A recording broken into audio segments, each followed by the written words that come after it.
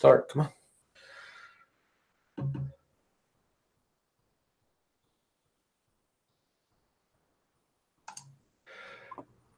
There we go. SEO this week. Hey, everyone. Clint Butler here with episode 105 of SEO this week. I'd like to thank you all for coming. There's a whole bunch of people waiting in the waiting room. That's kind of cool. So today I am joined once again by Ted Kubitis. Say hi, Ted. Hello. And then I'm also joined by Terry Power. Terry, how you doing? Doing great this morning. Glad to be here, Clint. Oh, those of you who don't know Terry, he's got a little mastermind out of his own. We're going to talk with him about Google Maps is how I met him. We're going to talk a little bit about masterminds and how he chose to build that. He did build it around a specific product, but that's okay. We'll forgive him for that. And let's see, he can give us some insights and map rankings, etc., and maybe some of the tools and stuff that he's working on or using right now to leverage maps. With that, we're going to talk about a little bit of housekeeping. SEO this week's podcast will be up today, updated on iTunes, and then I'm also getting it resubmitted to Spotify. There is a couple episodes already on Spotify, but we're getting that resubmitted today. Shouldn't have a problem with that. And also probably going to start syndicating this on some other video channels too, and we'll see how that works out. And then finally, the live webcasting to Facebook. I'm still working on the technicals and knocking that out, but so far it looks like Wirecast have guests come in on Skype and then stream out to YouTube and Facebook at the same time using Wirecast. So that's it's a little bit technical. I might have to wait for my new computers to come in to knock that out. But mainly it's really the internet is the holdup. I got 100 megabytes per second, so I should be okay, but I don't want to press my luck. But that is that. All right. A quick question here. Can you add your podcast to Pocket Casts? Pocket Casts. Let me write it down, Ken, and I'll check it out and see.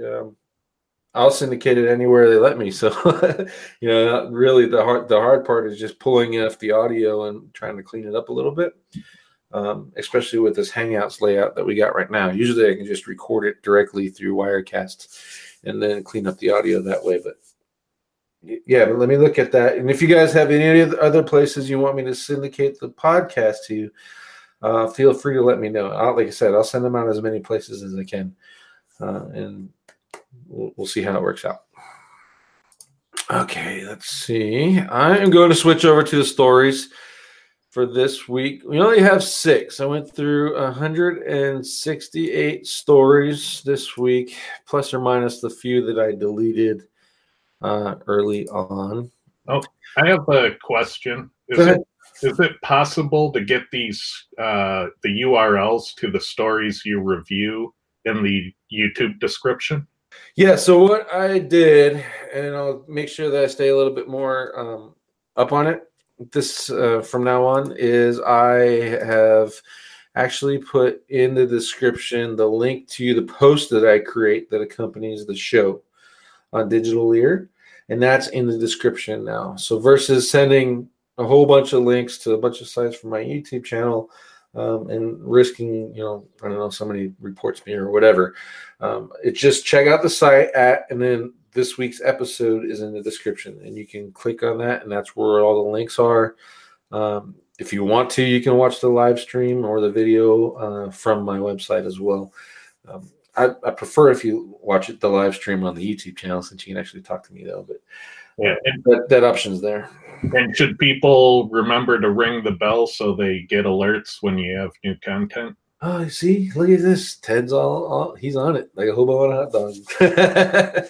and you're also trying to get to 1,000 subscriptions, right? So I am. 1,000 subscribers. We just busted 500, which is pretty cool. Considering, we let the show die for since August, and then just restarted in January. So yeah, we're not going to do it.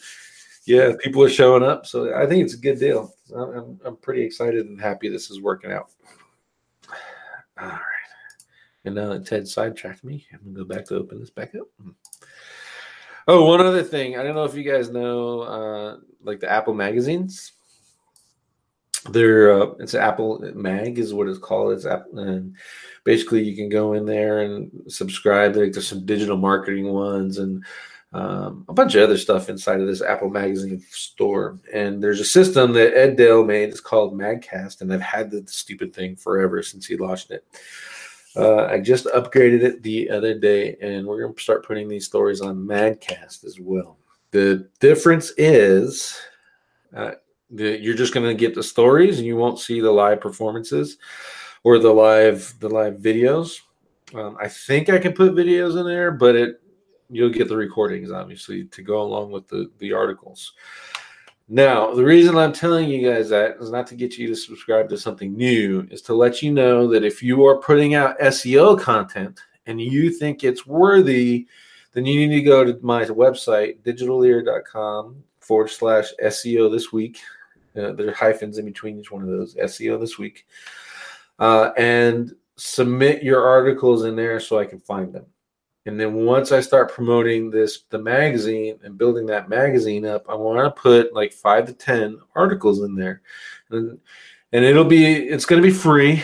I'll put some advertising and stuff in there, maybe get some affiliate stuff, or maybe link to Buddy's products or whatever.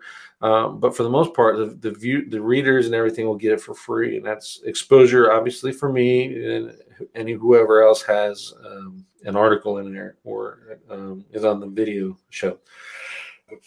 So, well, once again, I called this out before when I had SEO This Week running all the time, is if you have some news, you have an article, and you think that you have written something that is better than the rest of the noise out there, submit it on the website. There's a form on the SEO This Week page, the main page for SEO This Week, and then we'll get you added in. I have no problem doing that whatsoever. Not setting the bar very high there, Clint. Say again? Not setting the bar very high, just better than the noise that's out there. Well, yeah, it doesn't. Once you read you read 200 articles a week, and you'll notice that everyone's saying the same exact crap, and just trying to put it in a different way. So, do you recommend that they send a unique version of the article, or can they just send an exact copy for syndication? They can put it as an exact copy. So the way Magcast works, it doesn't tie into Google, but it's really is for Apple users. So, but if you get a good magazine up there going, you can get a lot of exposure and make a lot of money doing that.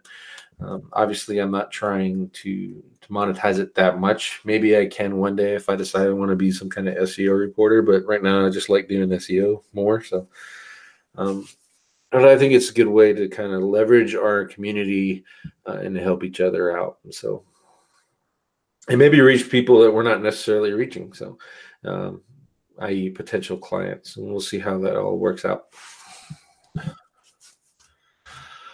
All righty. Okay, so for the first story, it's PPC GeoTargeting best practices. And the reason I put this in here is, I don't know about you, Terry and Ted, but when I do SEO, I like to run a PPC campaign for the clients first. $100, $150, nothing crazy, and checking out their keywords, i.e. their dream keywords. That's what I call them, because most clients come at you with the broadest terms ever that are really, really hard. And their service areas, because we do a lot of local, and find out the impressions and traffic of people that are actually there. And not a lot of people are doing that. Like, Terry, are you doing that for your clients? With a new client, I do that right away, just to sort those keywords. Yeah, and Ted, for the e-com stuff, because I know where your background is, your e-com stuff. Did you guys do that too? Oh yeah. I mean, you get the bulk of your revenue when all marketing channels are firing properly. You get the bulk of your revenue from paid. You still get 15% or more from organic, and you get your best margins in organic. But the paid is easier and quicker to scale. Right. The other thing is that some keyword niches can really vary on how you need to approach them. Like I've seen people target pay-per-click ads like in AdWords for something like, very high-end executive matchmaking. But those keywords, the target customers don't know that lexicon. So you get like no search volume on those keywords. But if they were to, say, go to YouTube and create a video about the service they offer and target by job title to executives who are unmarried, then they stand a chance to get some actual volume because they have an education problem where people don't know what to search. So I often think that, the keyword niche of what they're offering also comes into play. Yeah, for sure. My best example, and I'm sure Ted has heard this before, but we had a client and they were selling ductless heating and cooling units. I don't know if you know what that is, but basically there's a unit on the outside and then they drill holes in your wall and run some pipes and go to the unit on the inside. And ductless heat pumps is really, there's a lot of traffic there. At the time it was $14,000 a month. So obviously that happened to be the dream keyword that this client wanted. So we set up this PPC GeoTargeting because they had zero interest in serving people outside of their area. We were selling for them like 11 to 15 units on average a week just through SEO, which is a significant margin for them. So what they wanted was that ductless heat pumps. That was their target keyword, and only in this area. And that's all they were going to pay for SEO. That's all they wanted. Their PPC stuff. That's all they wanted to do. So we ran a PPC campaign for them, just finding out if it's going to be worth it. And it turns out in their specific service area, not one person searched. Not one. They didn't even get any impressions, much less a click. And when we set it up to get, some of the related terms from it, we found out it was ductless heating and cooling units. And they hadn't even thought about that. They didn't know that their customers were looking for it.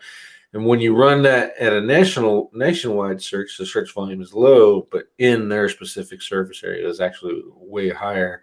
And it was a lot easier for us to rank for that term. So that's why I wanted to highlight this post. I don't know if a lot of you guys are in PPC, but if you're doing an SEO campaign or you're going to put the time into, 3 to 6 months of an SEO campaign, do this PPC geo-targeting. And you're going to not only help your clients out or yourself if you're doing SEO for yourself, but you're going to save yourself a lot of money and a lot of headache.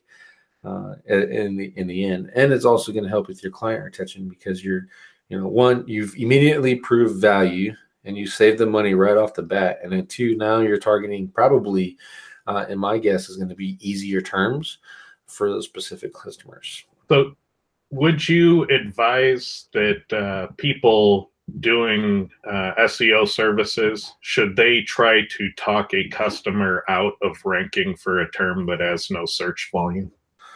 We don't talk them out of it in the initial phone call because obviously we want to close them and get them to become customers. If anyone has SEO clients, though, they know that the first couple of months is when they're really sketchy.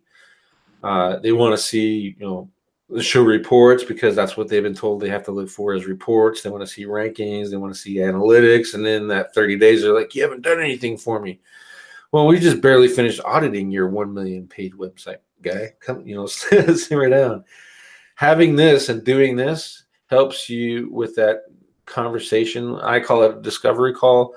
I just got that from OMG guys and some other people that were calling it a discovery call. And during that discovery call is when I can present this PPC data at the end of the first month and say, here's the words that you wanted. Here's the words that AdWords in the impressions based off of your target area have said is what we should really be doing. And it's going to save you some money and some time because we can rank for these a lot faster than we can rank for these.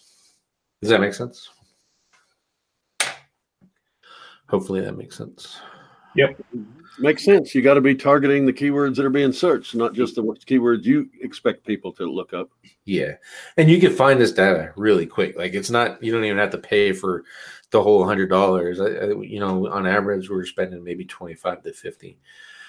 We're just running it for a week or two just to see, so we can get some decent numbers off of it. So that's a good thing. So anyway, just go into this. It's a search engine journal post, PPC geotargeting best practices guide. And there's some good information in here. Obviously, what is a geotargeting area, etc. One of the best parts here is the avoid unnecessary hyper-targeting, which means don't try to narrow that down like retarded, like right down to the, I'm going to hyper-target to this one street or this one particular block. Use zip codes, maybe, or a radius 10, 15, 20 miles, depending on the type of business that you're doing. And that'll help you out a lot better. And then another one, obviously, I haven't even been doing this. Split your campaigns by time zones. I've just been kind of running them to wherever we're at. So especially if you're doing international or you're doing a national type of business. So something to consider. So check out that post. Pretty good. Give me a second. I'm going to get a drink.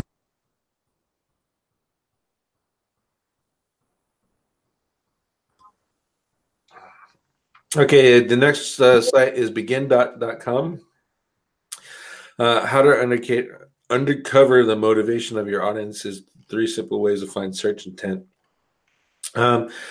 If Kyle, or I think Kyle's talked about search intent. I know Ted's talked about search intent, but basically it's picking keywords based off of what the end purpose of the searcher is looking for. Ted or Terry, have you done much with search intent and keyword research? Not a lot. No, I do. When I get a list of a couple hundred keywords, I do look through them for ones that are intent based, but don't do the research with that focus. Right. Yeah, I think you'll find that most people don't. Most people kind of think of keyword research as going into a tool, Google Analytics or Google AdWords keyword tool or SE Cockpit or whatever, and just looking at search volume. And then there's keyword research is, hey, let's find the one with search volume. Yeah, in the latest Quora shared data. So if people might not know this, I create a tool called Quora, and there's an option to share data with the community anonymously. And so I can look at literally thousands of Quora reports in aggregate. And when I look at the search intent indicators on those records, we see a funnel. So there are 3 categories of search intent we look at.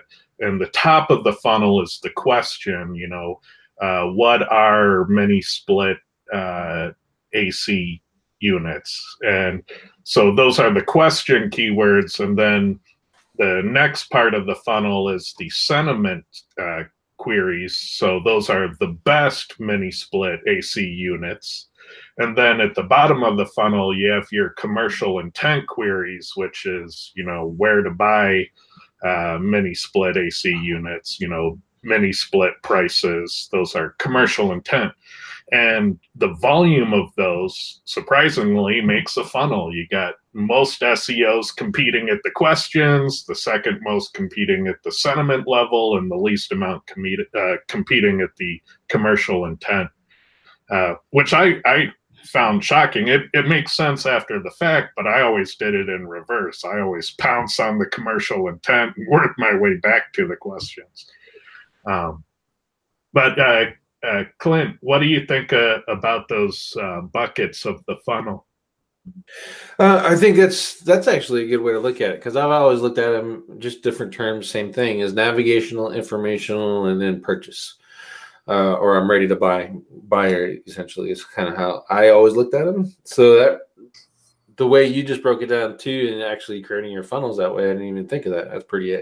That makes a lot of sense. I think I'm doing it. I guess I'm doing it unconsciously. So that's kind of cool. So this post here is it's a different way of looking at keyword research. I have another way too. I'm going to show that probably in a different show. and just how I did it. I think I've went over it before, but basically we're going to look at keyword research and worrying about also finding other keywords and CTAs. But this method here is working on finding, just a little bit better of finding that what your buyers are looking for, and the purpose of that particular search. So primarily, navigational brands, digital leader or SEO this week episode 105. That is a navigational term. And then you get into informational, and then you get into the buyer keywords or the commercial intent, like Ted said.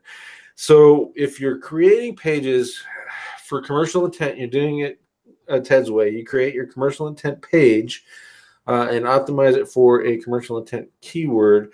Then you use your informational words to create your supplemental pages and link to that using that silo that I taught in episode 103. I think we kind of are doing this. I can just say it out, just think about it as I'm talking it out in my head, that we're doing it already. But this keyword research method in this post is actually pretty good, and it gets you thinking about a different way of doing keyword research, a more effective way, in my opinion. And it doesn't really take much more time than doing the whole sort by search result or search by search volume.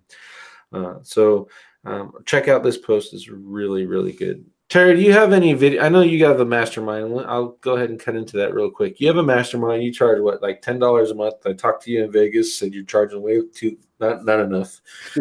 Do you have any keyword research information inside of your mastermind? Just a couple of tools I use that pull up the Google Suggests, and then, especially since it's changed, Neil Patel's Uber Suggest, I like that, and Keyword.io and stuff. So I do mention some of the tools and how I use them. Okay. But this funnel Ted was mentioning, I think that's a natural result if you're doing SEO for very long. You start realizing the value of those Q&As, snippets and things like that. And creating articles for that middle stretch, and then maybe landing pages or actual call to actions for the commercial. This is a separate issue, but they should have done some spacing. That 3 belongs on line 2, not at the top. but whatever. It just bothers me. I'm like, what are you thinking? But anyway. Yeah, honestly, I think it's SEO courses' fault, SEO teachers. There's not very many people that are teaching keyword research based off of intent. I think I can name 2. Just 2 right now off the top of my head, are where I see people actually saying, hey, look, the search numbers are great, but let's use some common sense and try to find people that, or 1, if you want to buy money or want to give you money, and then 2, want to give you traffic. And so I think a lot of people, we might have to have a tool show. I'll get you back in here, because you mentioned some that I use and a couple that I don't. I know Ted's got all kinds of crazy mad scientist stuff for keyword research too. So we might have to do a tool show and just kind of make sure that we're, at the end of the day, again, SEO this week and then tomorrow's show, SEO Fight Club, is designed to get you thinking and giving you better methods to get your work done. And I think none of it matters if we don't have keyword research right.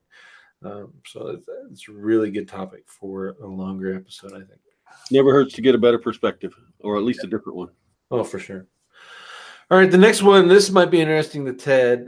Google may have a new user agent named Google Speaker. And what people are seeing is, especially in their server logs, this Google Speaker shows up. Google hasn't officially recognized that, yes, it's ours, but, if it looks like a Google bot, it probably is a Google bot.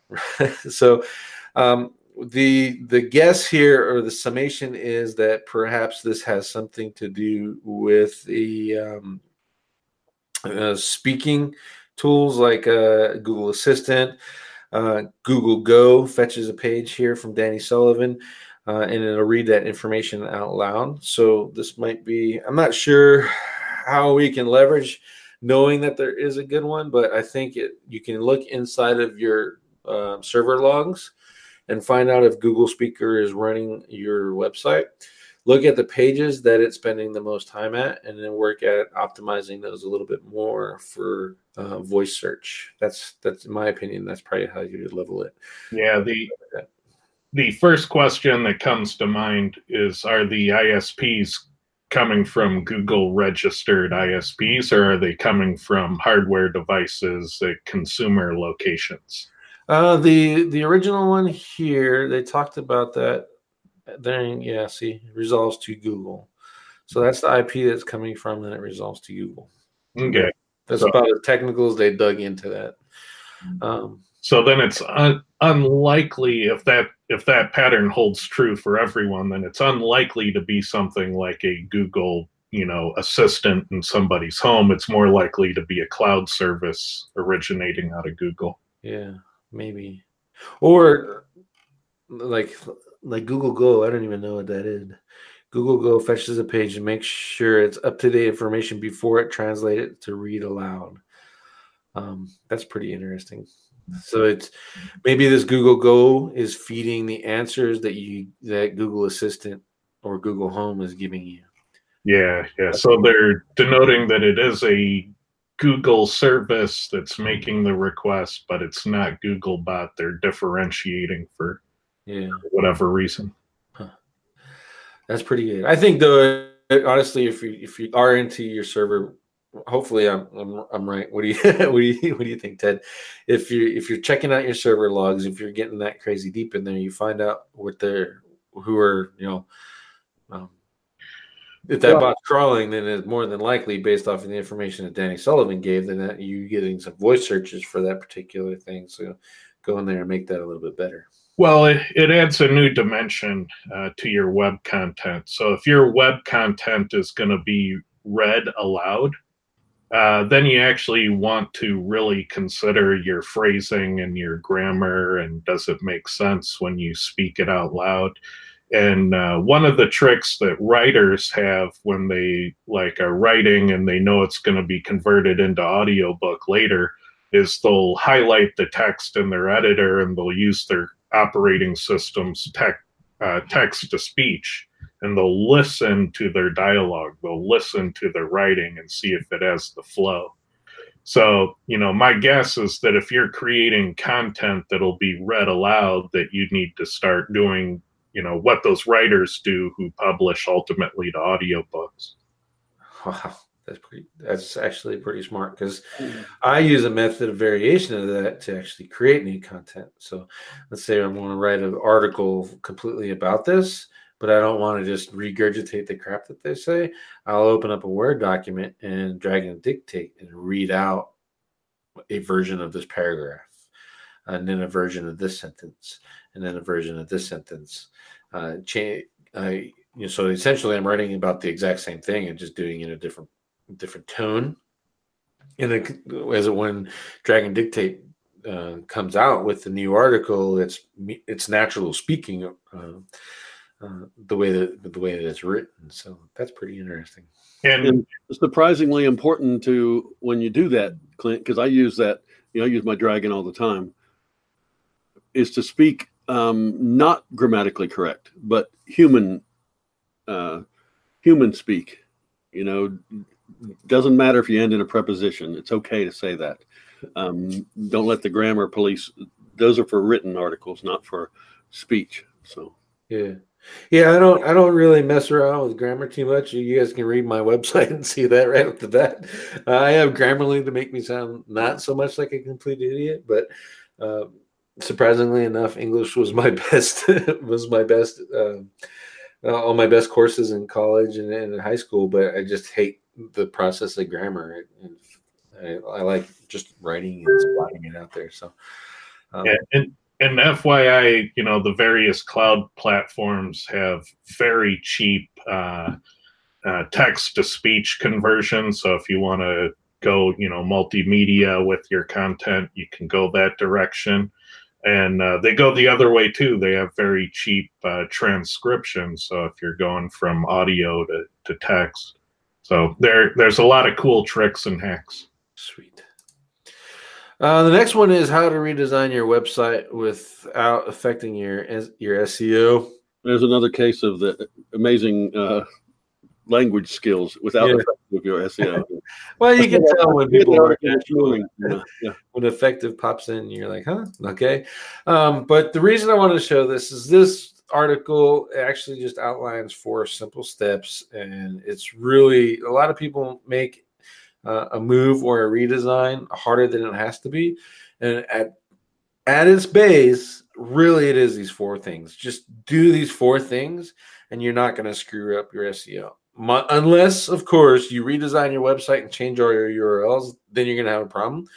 But if you're just redesigning it and you're cleaning it up and fixing your H tags and all that stuff all at one time, you'll actually find you'll get a drop at first, and then it just comes right back up. So just follow these 4 simple steps, and then you'll be good to go. I'm kind of going to leave it at that. There's not really a whole lot more to talk about with this whole process. But that's a good article just to give you the steps. Ignore the title, obviously. Here's another good one I like is Google Lighthouse is going to do platform packs. So if you don't know, when you run a Lighthouse right now, it's kind of like just looking at the HTML, and it's not taking into consideration that you're using a CMS. So they're fixing Lighthouse so it'll actually recognize your CMS and then what you can do inside of your CMS. And they're starting with WordPress, which is really, really awesome. So this is, I don't know, I got my, give a good golf clap for Google and thinking of this and knocking it out. I think it's going to be a really good game changer for those of us that rely mostly on WordPress. I do WordPress just because it's easy. Why hard code a site when you can just throw up a theme and ta-da, it's designed, right? So I think this is going to be a real good thing. What would be really cool is if they had an API and then we can plug it into some of those SEO tools like Pop or Quora, just to get a little bit more perspective off of off of our comparison sites and how we're looking based off of what Lighthouse is giving. So I know Lighthouse right now has an API, but I'm not sure if these platform packs are going to do it. But this is, it's awesome, and I can't wait for it to come out. There's some more information in there if you want to go ahead and check it out. And here's a link to get a sample of one of the reports. So something I'm definitely going to follow and let you know when they release it. Yeah, I've mentioned Lighthouse in my mastermind before, and in fact, this past Sunday we talked a little bit about that article because they're asking for input from Google users, and it's a chance to, with a concerted effort, to maybe steer it so that they do include an API, things like that in it. So yeah, they might. It's already probably built in with in the Chrome and the Dev Tools. There's a couple other tools that it's hardwired to now. The PageSpeed Insights that's hardwired into Lighthouse now. So I think that is one of the tools that's not going to go away. And since they're integrating it into so much, we might have that for the long haul, which would be pretty awesome. We'll see how it works. If anything, it makes for a great tool for your pre-site audits. You're doing your sales and saying, hey, look, here's this, and this. Yeah. Hey, this is what Google thinks of your site. We need to fix this. Yeah. And just caution people who are using tools from Google. If you can't fix it, don't point it out as an issue. So like a WordPress theme might kick off something inside of one of those tools. And the last thing you want to do is say, hey, we need to get this fixed. But if you fix it, you're going to fry their WordPress theme. So just be careful with that. And the last article is posted by Christina. I'm not even going to slaughter her last name. But what she's doing and actually going in and talking and watching these Google Webmaster highlight hangouts and putting articles up, explaining some of the things that she found in there interesting. If you've ever watched one of those, they're like one of the most boring and painful shows ever. Not as painful as mine, but pretty damn close. And it's really hard to keep following up and paying attention with those. So Christina has gone in and just kind of broken these down. This is the second one that she's doing, and I keep encouraging her. And I wanted to highlight the hard work she's doing because it's awesome, and it saves you a whole lot of time. Here's some of the topics that she's talked about. One that I really liked is, let's see here. All right, is it technical? You can show authority of taking part. There you go. It's called the. Is there a particular type of schema that can help with featured snippets and voice search results? And there's actually a schema called speakable markup. I looked into it a little bit, and I think it's something that we need to see if we can develop more and find out a use for it, and certainly test to see if that's going to help with feature snippets and voice search. Single variable testing, there's probably no way to see if it's going to kick off. Voice search, I'm not sure either, especially if you're doing single variable with voice search, but maybe in a live environment. Ted, I don't know, maybe you can come up with a way after you research that and see if there's a way we can test it and see if it's viable to help us out. But they mentioned it. It's kind of new.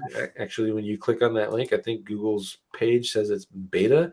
We'll let it come up. Yeah, see? So beta, and it's subject to change. I think it's, this is really a cool opportunity for especially if it's using this playback, best suited for playback text-to-speech stuff. So we'll see how it works. It's going to be tricky because I don't know of a tool yet that tells you where you rank in voice search results. Yeah, that's good. That'd be awesome to make, though. I do have all the schema ready to go. I have a development build with over 300 factors for the JSON LD specification. And so I really want to find out if there are some, magic schemas hidden within that specification. The reason it's not launched yet is because of the people on lower end PCs.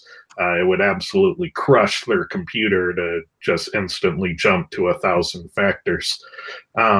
So I'm trying to figure out ways to release these factors where people can have them off by default and then turn them on if they have the firepower. So I'm looking at settings profiles as kind of being that answer. So I have to develop that solution so I can release all these cool factors.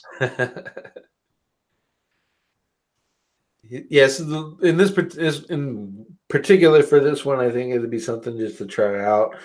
Since it is in beta, you know how that goes. If Google makes a beta, it may or may not stay. But they're coming out with some new ones too, like software app and top places list. I'm going to start using top places list on my silos. So it might be something that you guys can look at too. Just dig in there and keep an eye on that Google search and their references for structured data, and you can see some of the new ones that they're going after. Just kind of makes your work a little bit easier when you're thinking about which schema should I drop where. So, Terry, do you do a lot of schema stuff? I do, just because I don't use WordPress as much as perhaps I should. I'll just code a site, but I don't actually build too many sites anymore, so that's not a big deal. But I do like throwing in schema, especially with local, and I do mostly local. Yeah. Well, I think if you can code a site and make it look good and it's usable, then that's probably better. I just, value for time, I just never got that good with HTML. Like I can read it and smash around with it and break things, but to like design a whole site out of it, it's just not something that I had any interest in. Well, and when you hire someone else to build sites, they're going to do WordPress. So yeah, and WordPress just works. So that's what I like about it. That's it for the story. So, folks, if you have any questions for Terry, Ted, or I, you can go ahead now. Is a good time to drop those down. While you're doing that, Terry wanted to talk a little bit about Google Maps since we're at the halfway point in the show. Let's go with, I think I'm just going to kind of vary it up, and really I want to talk to you. First question is, what is probably your number one tip for actually optimizing the map listing itself?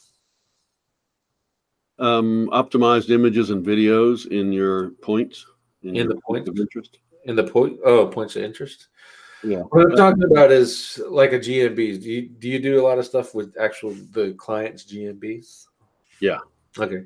So when you're optimizing those, do you look at, are there's with theirs, I meant that business.site that Google gives you? Yeah. That's a big key right there. Okay. Because in there Google supplies the map, so you're lost on the map part. But they let you put service or products, and whenever Google lets you suggest you fill something out, you should fill it out. So they got places for products and services, and you can keyword stuff those with your products and services. You're allowed to upload photos, and they encourage you to upload photos and videos. Of course, those should all be optimized, geotagged for your your client's area. Have you tested those out? Because I've tested other Google properties, and they're stripping the EXIF. They're stripping the EXIF and the IPC data out of those images. So have you tested that? It's a little bit harder with maps, but testing just uploading them and then versus putting the EXIF. And I'm a firm believer that Google still reads it before it strips them. Just because I've seen the benefits of uploading a shitload of optimized images versus just blank images. Right. So, and of course, when you do your GMB posts, those images carry the metadata. And every time you do a post, it creates a new page on that business.site. Okay. Which has its own URL that you can, push using whatever linking strategies you want and stuff. Right. And I was going to tell you though, we talked last night. You mentioned, talking about maps. Did you see there in Britain where I'm assuming it's kids at the school, changed the name of the school online on Google to Prison and Hell on Earth? So in the maps, when anybody would click on the school, it was fixed, but of course people took screenshots before that, so they're out there. But they went in and edited a map because the school had a unverified place listing, and they assume it was a student, but somebody went in there and changed it to Prison and Hell on Earth from something in language school or whatever it was. Yeah. I think pretty cool. That goes back into there's that bug is it where Google was just allowing people to suggest edits and then applying them automatically. That's probably just shows that they haven't figured that out yet. And how they fixed some of them. You can no longer go in and change the open date. You know how they'll say when the business opened? Yeah. They'll change it to the future, so the business would be closed because it wasn't going to open until, say, March of 2019. Yep. So it would stay, it would disappear because it's waiting on March. Yep. But they did close that one, and that was a big one because you could just wipe out all your competition if you wanted, and you'd have your own one pack. And yeah, I think the downside of that whole user edits is that it gives an opportunity for people who have less than decent morals to go in there and screw with other people's businesses. I'm a black hat, but I'm not, an asshole. You know what I mean? So you're dicking with other people's businesses. And the fact that Google has those in there, like I've had people make suggestions to mine, and then I can either accept it or just leave it sitting there as a pending change. There's no way to decline that. Unfortunately, Google does a poor job of notifying the business owners too. You don't always get notified that someone has, made a change or suggested a change until you happen to check find it. Yeah. And then a client calls me and says, "Hey, what happened to on my GMB? Now it says this or that." And if Google doesn't tell you, you're just until you find it, you're screwed. Yeah. And I saw an article this morning in India. they're getting hit with what they're calling black hatters, but unscrupulous people who are posting photos to GMBs that have a phone number as part of the image.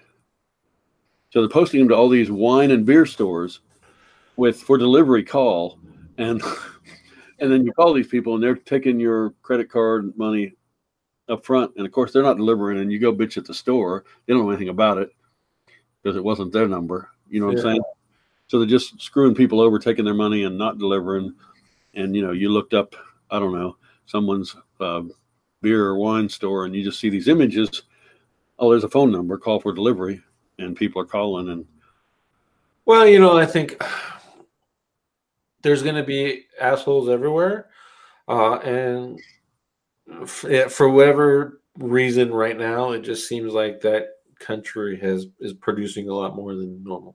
I have a lot of Indian friends that'll tell you that, and then they're everywhere, obviously. So it used to be the Nigerian princes, and now it's the Indian hackers, and then the Koreans are using the search to change your to blast your search and create search pages on your website with porn and redirects, etc.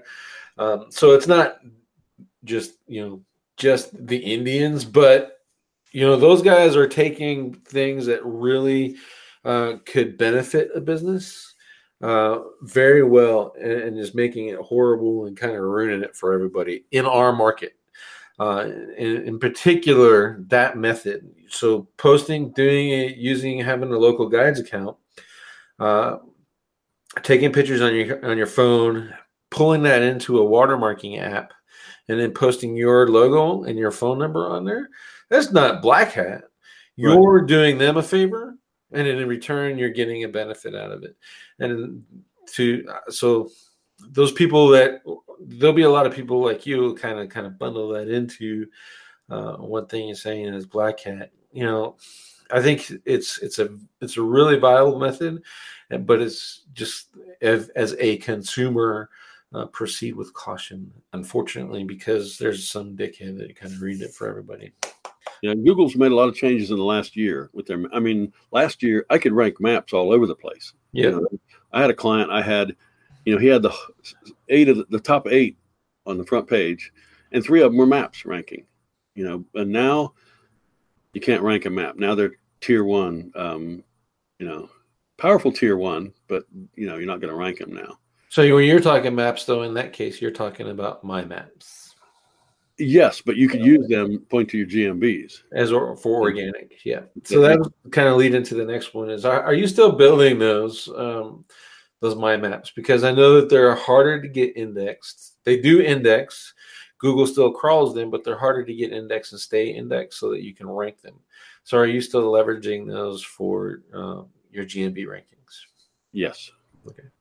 Yeah. Yeah, because with I've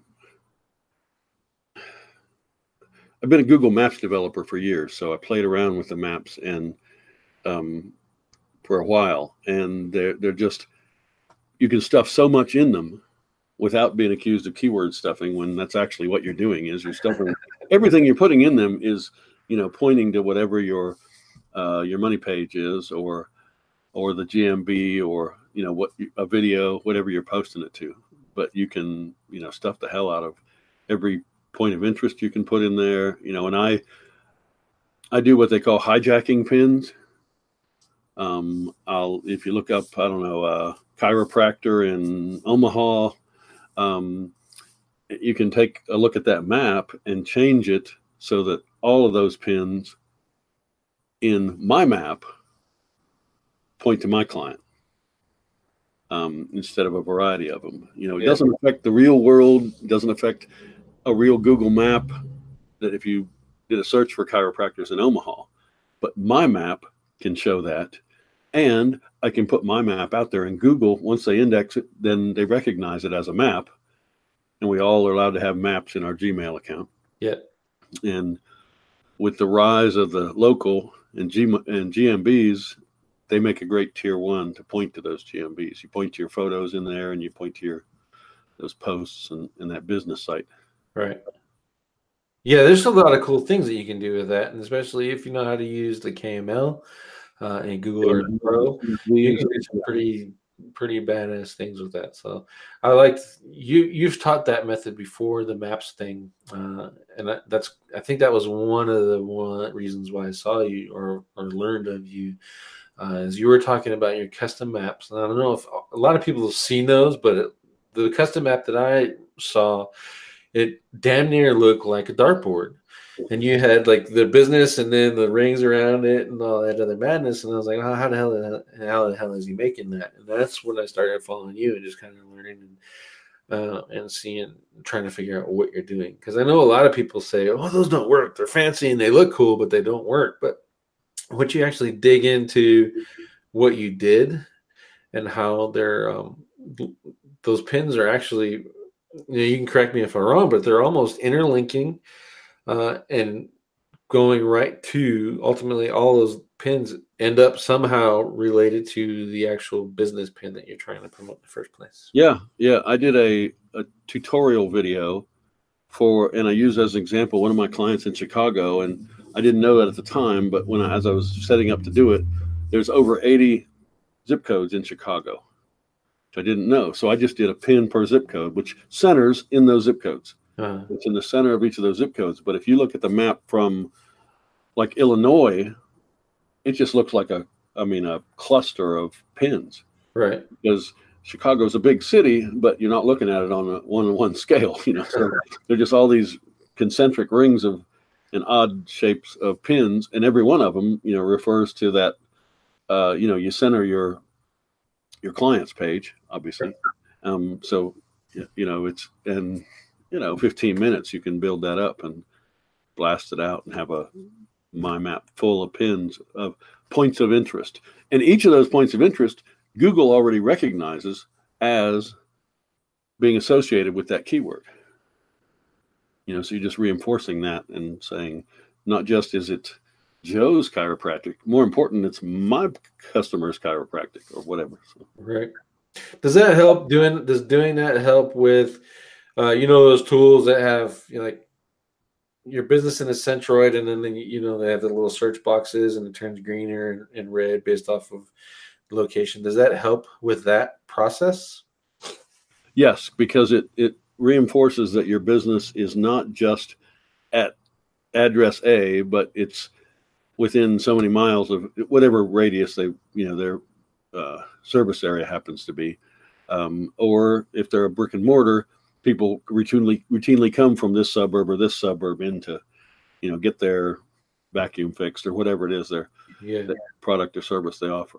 So like there's what's that, Falcon Local, that shows all those red and green pins. Yeah, Local Falcon. Yeah, there we go. And that just reinforces to Google that it's not just a point on a map, but it's an area, around that point, and people the next street over and the next block over and the next city over, maybe all, can use that product or service. So Google My Maps and Google GMBs, they're Google, and Google loves Google. So, might as well feed them with it. Right. I think that Local Falcon, I haven't used it personally. I've tried the beta version on another site like Fleffer or some crazy name like that.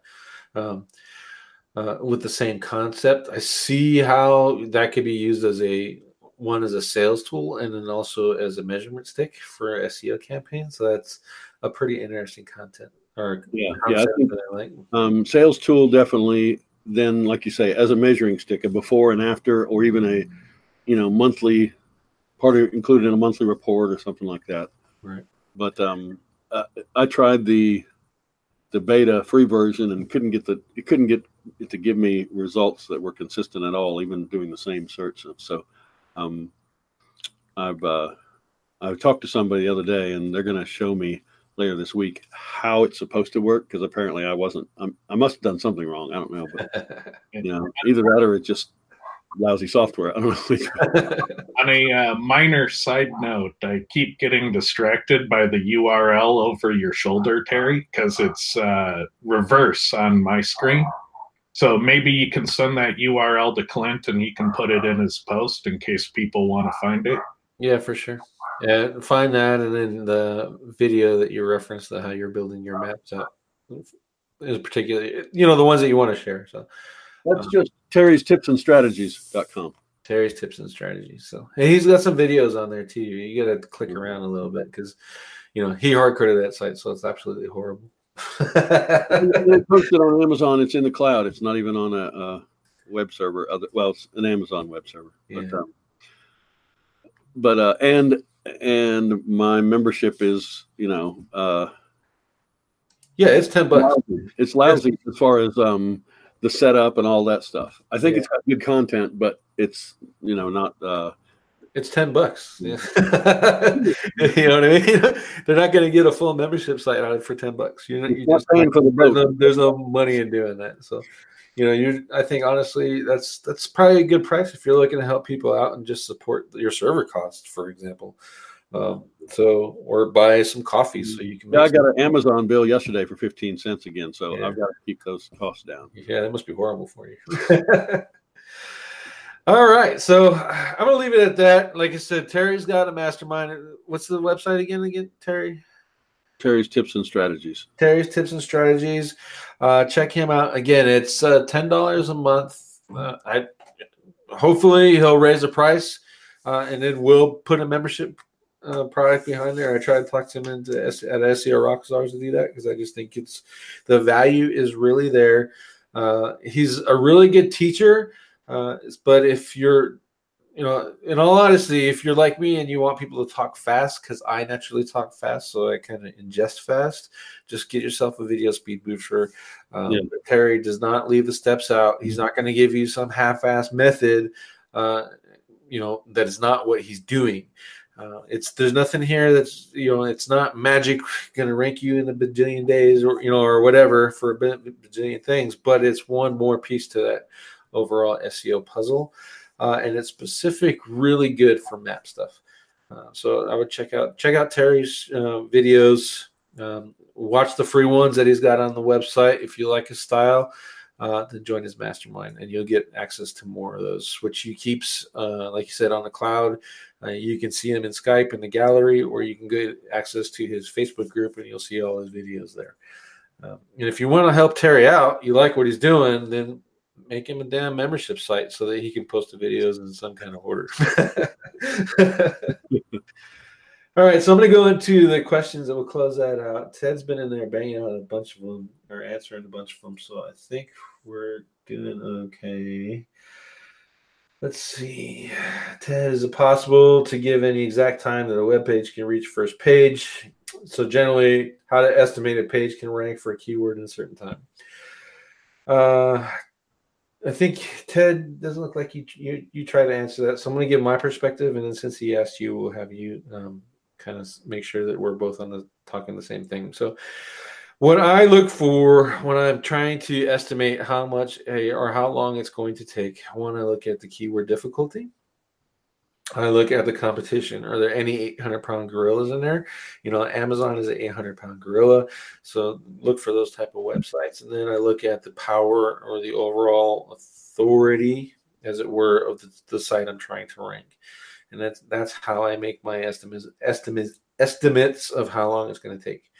For sales purposes, regardless if I know I can rank them in a month or a week or 6 months, I always tell clients 3 to 6 months. And I never give ranking guarantees because we don't control Google. Google can change the algorithm tomorrow and take my 3 to 6 months and make it 6 to 9, pretty damn quick. But that's how I estimate how long it's going to take to rank a page. Ted, do you have anything to add to that? Well, I tried to avoid giving exact time frames because that sounds like a recipe to have to backpedal. I'd much rather, say to someone, well, let's see what I can accomplish in a month. And then I can start a lot of things in motion and, see what things are easy and what things are going to be more difficult. And then we can always look backwards and say a month got us X. But when you start calling the shot, people start looking at your accuracy and precision, and SEO just isn't that accurate and precise. So, I'd be reluctant to say I can get you to page 1 in 12 days because I'd feel very foolish when that didn't happen if we found complicating factors. Yeah. I've seen a couple of models where people are like pay to rank or, pay me after I rank, which in my opinion is really stupid because I can just run around and get people to do that. And then after they may rank me, I'd be like, nah, I don't want to pay you now. And that shit happens all the time. So, but I've also seen people that do the guaranteed rankings, and you wonder, from an ethics point of view, are they guaranteeing the rankings for the term that they want that actually convert to mixed clients, or are they guaranteeing a page of one ranking and just getting it on some crazy long tail term that's really easy anyway? So, Terry, you got any input on that? I do it about the same way you do, Clint, except I don't tell the client. That's for my own purposes to look at it and go, oh, this will be fairly easy, or this is going to be pretty tough. But I, of course, now I use Pop, but I used to just look at their page, because a lot of times I could say, oh, well, shit, look at that title tag. Look at that. I mean, obviously just cleaning this page up is going to give them a bump, so, but yeah, look at the competition and the complexity of the keywords they want to rank for. But yeah. Are you a Quora user, Terry?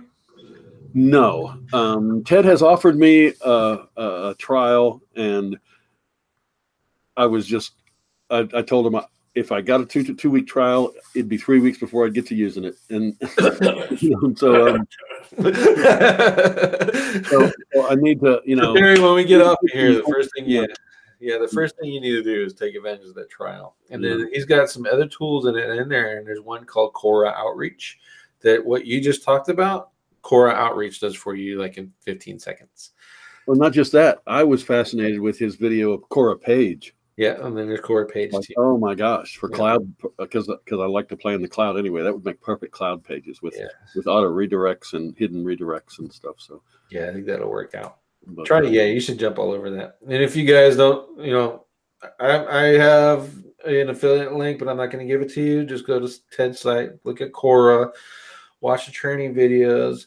If you need help with it, reach out to me or Ted before you buy it, because it's not cheap.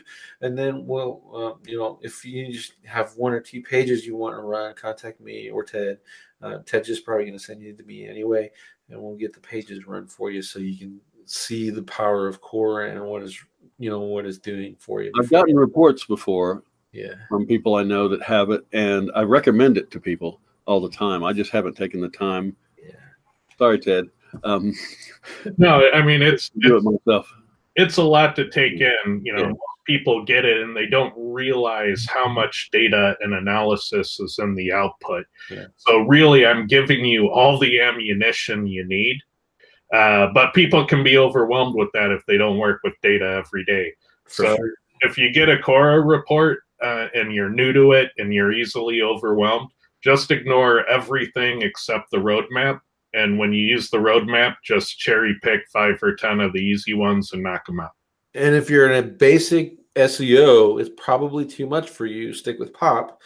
But as you get your intermediate and advanced skills, get into Quora, because it'll make that learning curve a lot smaller and you'll do it a lot faster. I thought I knew a lot of shit. And then every time Quora gets updated, I learn something new. So there's more than just getting the benefit of the rankings from there. You're actually making yourself better. Yeah, and this new version that I'm trying to get out today or tomorrow, Quora 4.8, it has a new factor that's blowing my mind.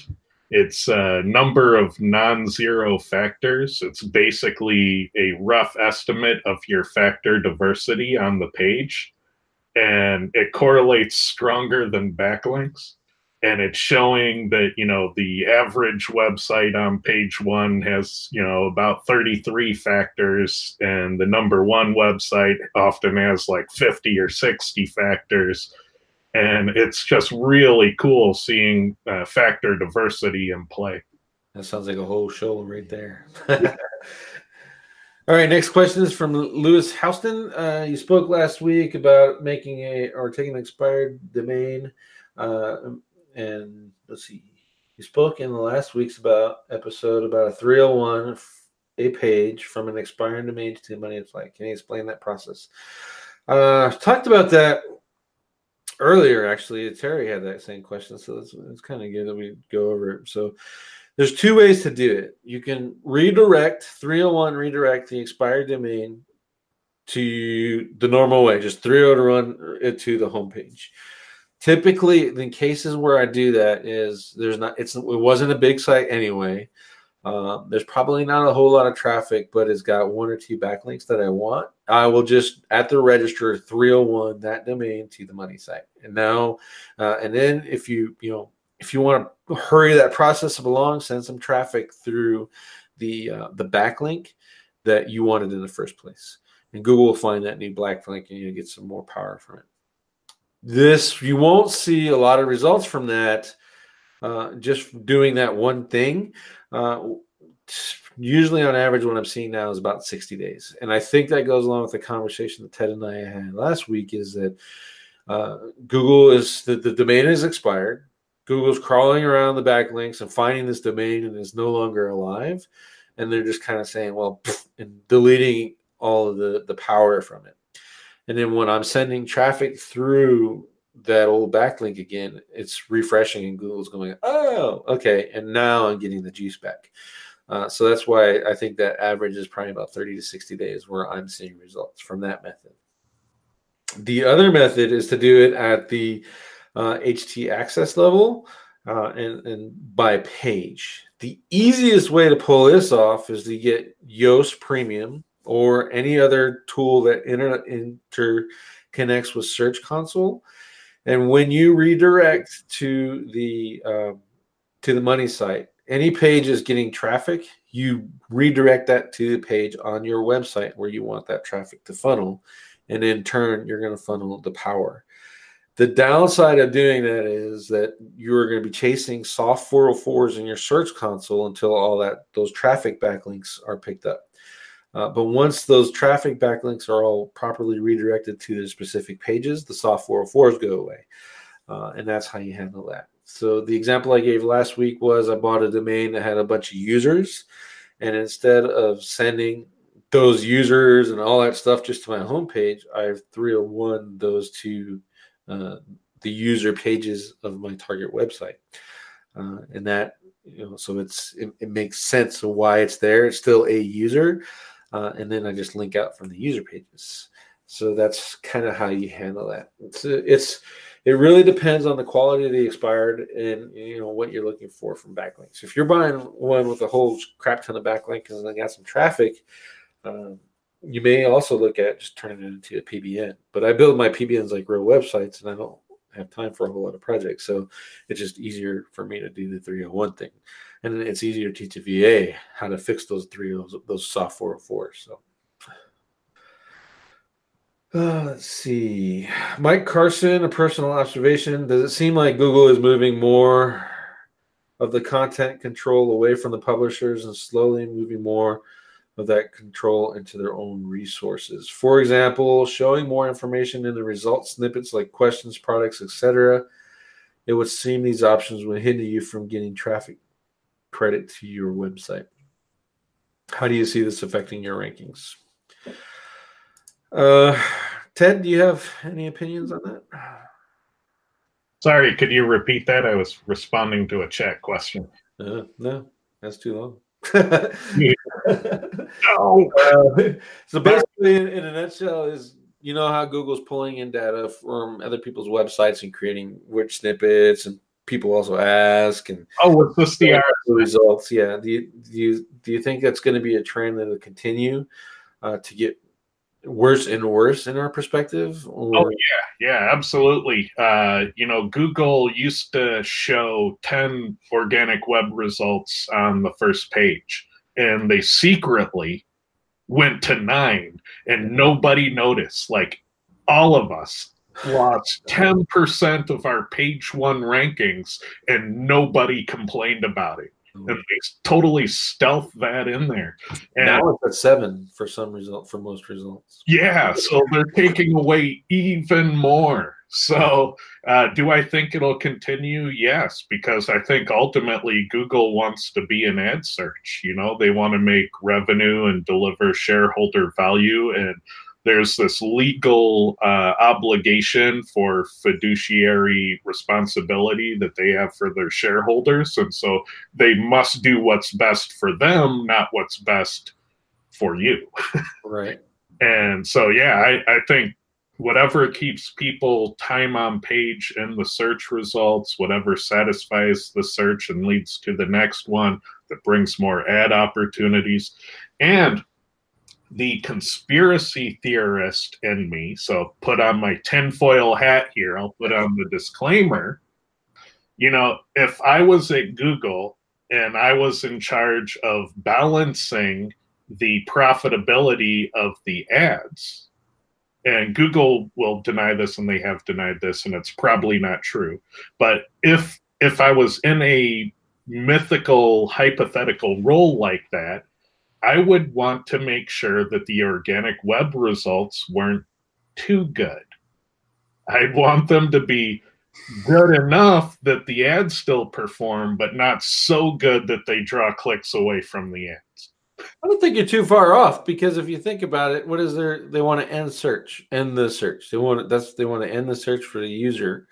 But if you look in local, they're not ending the search. They're putting more directories. So they're giving the results of the search more searches. You got to go to some other place to do another search.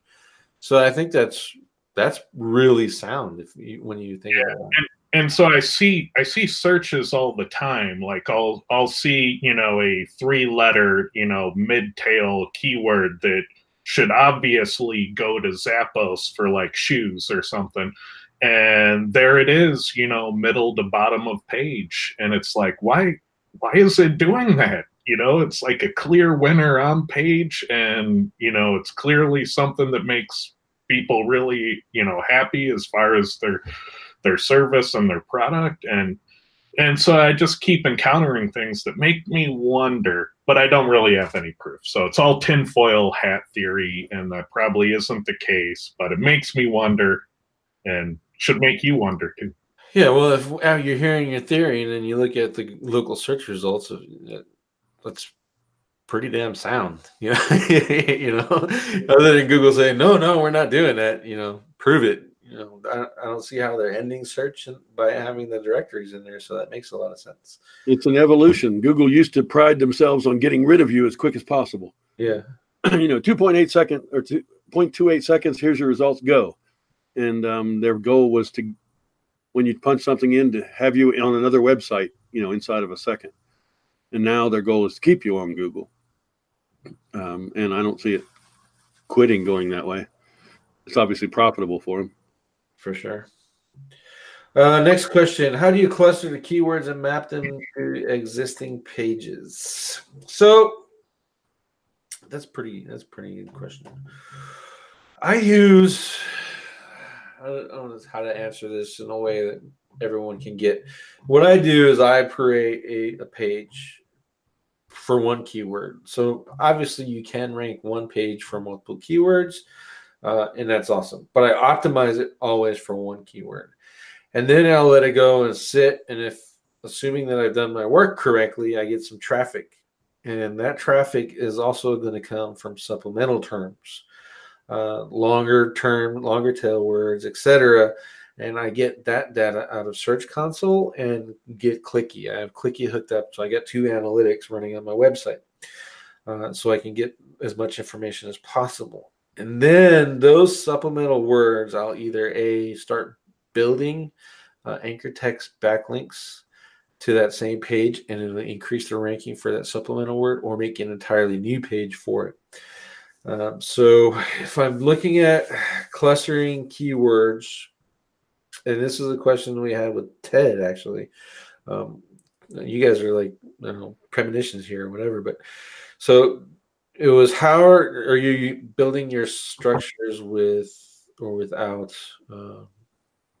Ted had a hard time asking this question. Now I'm having a hard time spitting it out too. Is what structure do you use on your website with your silos to keep everything related? So hopefully Ted doesn't mind, but if you have a restaurant and you can use my example exactly. I already anonymized it. Okay, so basically, if you have a website and you're selling food, let's say you're a grocery store and you're selling food, so you have fries, food, because you also sell home cleaning products and all that other madness, right? But you have the food section, and then you have Mexican food, so there's another subdirectory, and now you have tacos.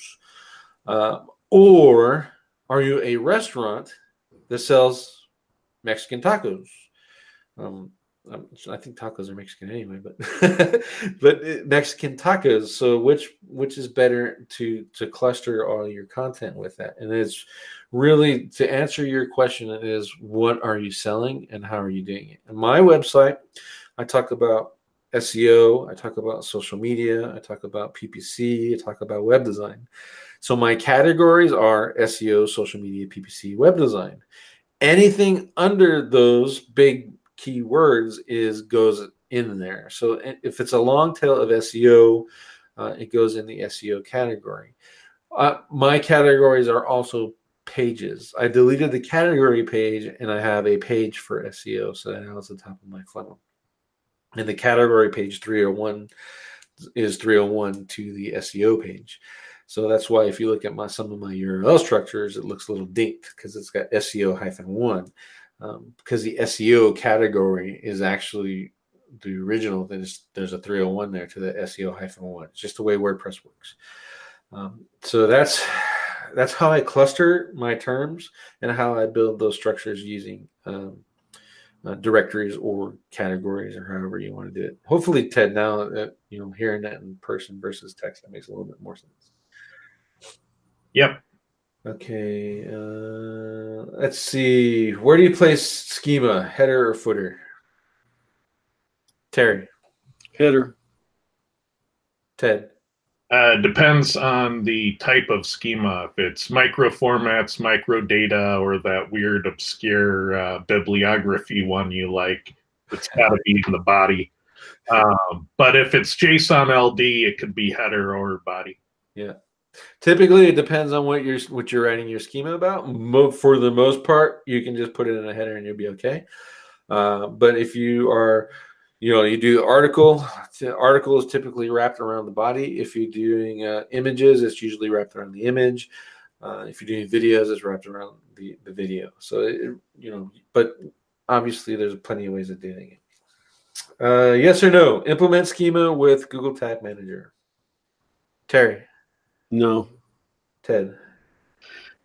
Seems tricky because how do you do it dynamically? I guess you could have variables on your page and then your tag manager reads the variables and creates the right schema, but it seems like delicate, and I'd be worried about breaking it if you have to use data layer to get the proper schema at the time tag manager renders. So maybe a little bit more complicated than it should be.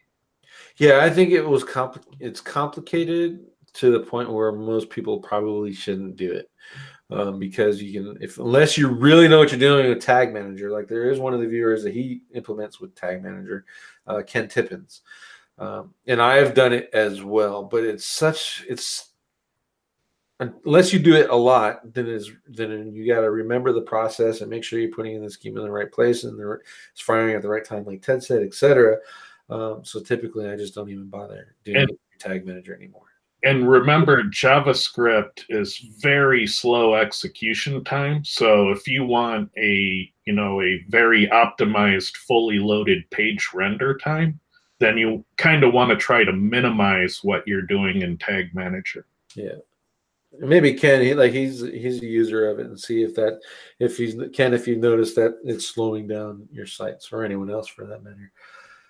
Let's see.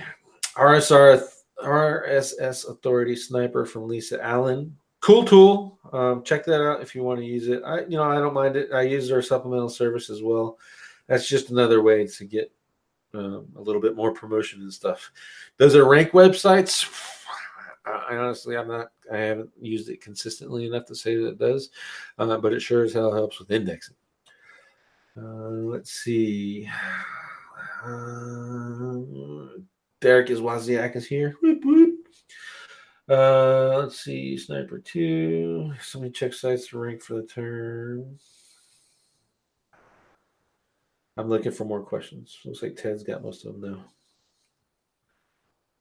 Let's see. Hey guys, I've seen spam pages with gibberish PHP in the URL. Do these pages pop up a window and they just get closed? The thing which surprises me is seeing a very large scale in the SERPs. That's actually it's a black hat technique. And then Ted come up with something similar. He'll talk about it when he's ready, and he'll do it on his own time exploit. Yeah, time exploit. But basically, what you're seeing there is, Baran, is you create a mass page site with whatever content you want to rank, and then you put overlays in, and those overlays kick in that pop up, and they actually rank really well. And you build those at scale, not because you want to, but because that's how they're effective, and they work a lot faster. So instead of making a 1,000 page site, you make a 30,000, 40,000, 100,000 page website, and then throw those pop-ups in there after everything ranks. Google ranks, and eventually you get a bunch of long tail traffic. 301, you make some money. Delete, rinse, repeat. So it's, are they spam pages? Well, yeah, I guess they are if you got there and you didn't find what you were searching for. But in truth, those work like gangbusters and make a lot of money. So spam is in the eye of the beholder. And if they they redirect you to it where you wanted to go anyway. Yeah. Or they solved your problem. Yeah. But in some cases, people are searching for shemales. So if you found shemales, and there you go, ta-da! But if you're using, how a black hat method is used, it really dictates the morality of it. So if you're targeting long tail or short tail businesses and then sending it to a malware page that drops malware, then you're kind of an asshole, right? But if you're using it in a method just to make a little bit of money and you are solving a problem because you built a whole bunch of easily to rank pages around this particular target, then I don't see anything wrong with that at all. Google's doing it. Google is making money off of your back, so why don't you make some money off of theirs, right? All right, so Ted, let's close this out. We're going to talk about SEO Fight Club because we're almost at an hour and 20 minutes now. So SEO Fight Club tomorrow. Well, first, what did you go over last week so they can catch up on that episode? And then what do we have coming up tomorrow? Well, SEO Fight Club, if you haven't heard about it, it was an old YouTube show I used to run trying to debunk SEO myths with data and measurement. And it kind of flopped, and I kind of, ran out of wind in my sails to do it. And so recently, a lot of people demanded we bring it back. So we rebooted it, and we have Clint Butler and Kyle Roof. And we debate cutting-edge SEO theory craft. It's a dangerous podcast in that if you take the information we share and implement it on your clients' websites, it might cause problems. It might get you penalized by Google. We're basically showing you the insides of our technical research and our private discussions and how we debate SEO on a daily basis. So it's a window into that. Episode 1 was on keyword density, and if you haven't seen it, it's going to blow your mind. It's going to make you rethink everything. Episode 2 is on meta descriptions, and if you haven't seen it, it's going to blow your mind. It's going to make you rethink everything. And episode 3 is tomorrow, and I'm pretty sure it's going to blow your mind. It's going to make you rethink everything. So come join us, and hopefully we can live up to the hype. I'm sure we will. We seem to be delivering. Yeah, for sure. Last week was awesome. Last week's was awesome with the meta description stuff. Yeah. Yeah, I was almost speechless. You can watch that episode, and I was like, because we didn't get to see the test results after that. So that was really good. So if you want to find a channel, it's SEO Fight Club. You can do YouTube. I'll actually update a link in the description of the video and on the page so you can see it. But SEO Fight Club is on Wednesday. So SEO this week, Tuesday, we get some ideas. What are we going to test, etc. And SEO Fight Club Wednesdays, where you see some of those tests come to fruition, and a lot more. I see the slides for tomorrow, and it's really, really good, especially if you want to start being a smart SEO and testing on your own. So you definitely need to be there. And with that, Terry, again, can you give everyone your website again so they can find you? Sure. Terry'sTipsAndStrategies.com. Terry's Tips and Strategies. He's got a mastermind on there, $10 a month if you want to join that. It's on Skype. And if not, there's some training videos and stuff, or just reach out to Terry, and he'll definitely help you out. Terry, I'd like to thank you very much. I gave you short notice to show up, but you did anyway, so I appreciate that. Well, thanks. And I hope to have you back some other time. Take care, Ted. Good talking with you. Thank you. All right. Bye, everybody. And this closes out episode 105 of SEO This Week.